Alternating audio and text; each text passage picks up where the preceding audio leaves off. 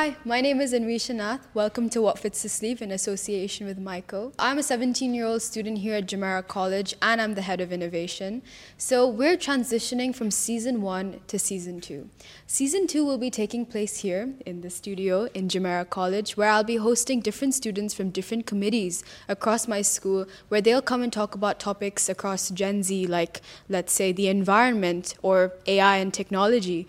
So those are just some examples of what we'll be discussing going forward, and welcome to the podcast. My name is Anvisha Nath and I'll be your host today. Hi and welcome to the podcast. Today we have some JC CEOs with us. My name is Hugh and my business is hughglenwright.com. I'm an illustrator and designer. Hi, I'm Asad. I run Avalon currently and I'm in charge of making clothes and selling them. And I'm Mustafa. Today we want to be discussing a couple of pointers and tips and advice for starting a business as a teenager.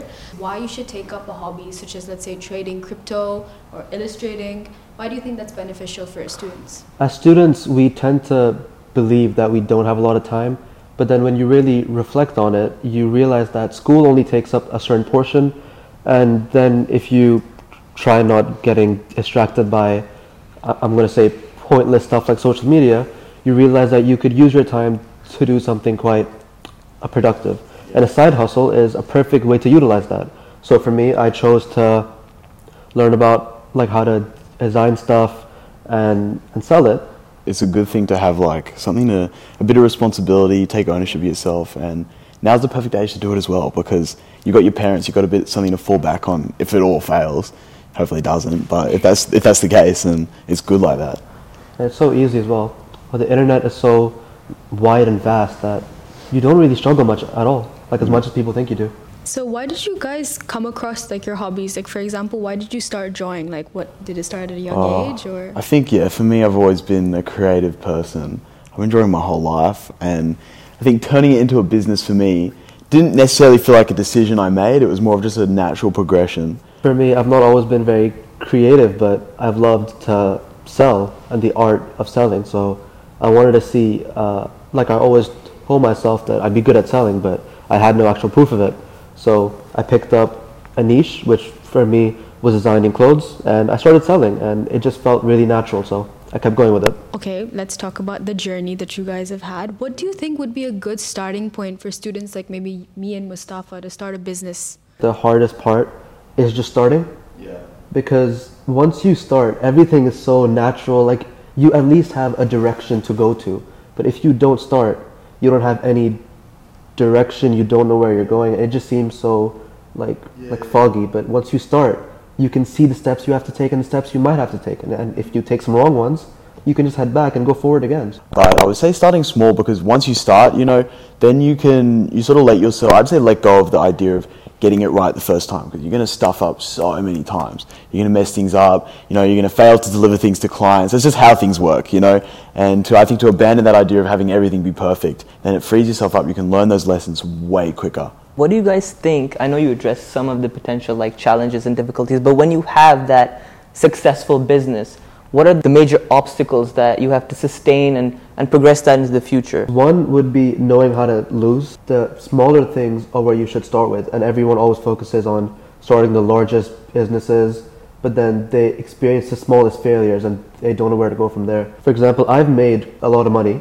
but I've also lost a lot, and I've had to deal with the fact that some orders may not go through. Some people may not like what you create. Some people just are not very nice people in general. And the second thing is consistency. Throughout the year, the seasons will change. You will have to adapt to what comes your way. School's going to come, exams are going to come, summer's going to come, family's going to come, but you have to have that discipline and passion to really pay your respects to what you're doing and go through with it. I think just having a passion should extend beyond, I want to make lots of money, because at the end of the day, if this does succeed, or you'll learn stuff from this with what you want to do in the future, that is your future. That's what you're going to be doing. Even for example, even if you abandon this business, it'll give you an idea what you want to do in the future. So talking about the future, what do you think the implementation of digitalization within business, how would that affect the marketplace? How would that affect your businesses and other businesses that want to start up as well? As an illustrator right now, I use digital software all the time. Digitalization of art tools, I think, is pretty amazing for me, at least. The work, it allows me to totally explore myself creatively.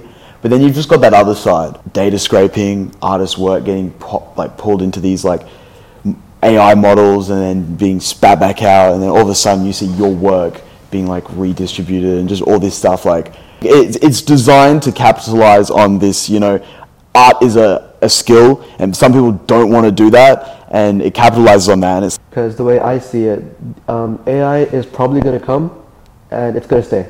There's no getting around that. And as someone who uses designs to put on clothing, I use AI a lot, as in for background removal, for changing the gradient of a photo, or replacing a color.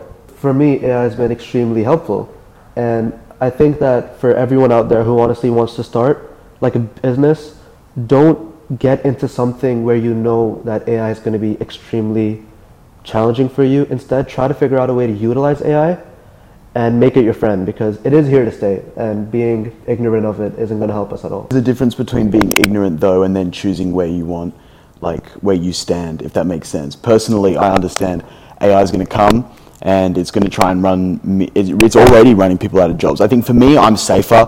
I'm living with my parents and stuff, but there are some people who who are like, for example, animation. That industry is definitely under a lot of trouble with that, and I think it's down to the responsibility of the individual. Well, that was a very interesting discussion, I would say. Thank you so much for coming in and discussing your businesses. So my name is Hugh Glenwright. I'm an illustrator and designer. I'm Asad, and I sell clothes and I make clothes. I'm Mustafa, and I'm Anwisha's partner. And I'm Anwisha in association with Maiko and What Fits the Sleeve. We're here live from Jumeirah College, signing out. Thank you.